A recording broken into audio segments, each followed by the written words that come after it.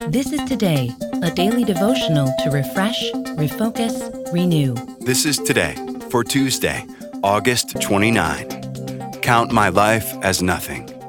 Our reading comes from Acts chapter 20.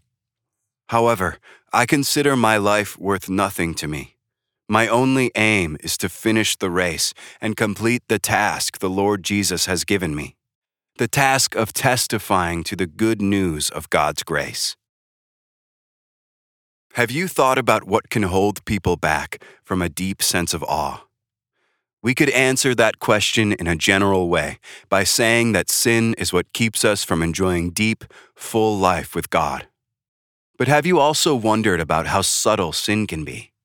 Sometimes we don't realize how much our sinful tendencies can deceive us. For example, I've noticed one thing that has a strong hold on many people: individualism. If you live in the West, you know that this shows up in a phrase like, "do whatever makes you happy."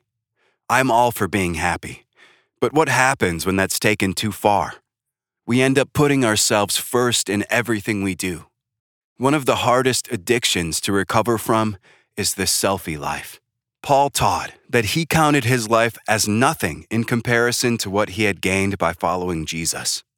His deep sense of awe was grounded in setting aside his own plans, dreams, and desires so that he could devote himself to God's greater purpose for his life. Paul was not consumed with comfort or convenience, and he found contentment in focusing on the life Jesus had in store for him.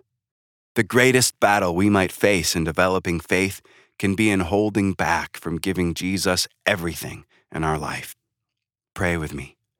Jesus, thank you for giving your whole life for us so that we can have life to the full. Forgive us for seeking a convenient, comfortable faith. Help us to live the life you have called to us. Amen. This is Today. Get our free daily devotional on the go. Get it delivered to your email inbox each morning or download our app to your mobile device. Sign up at todaydevotional.com.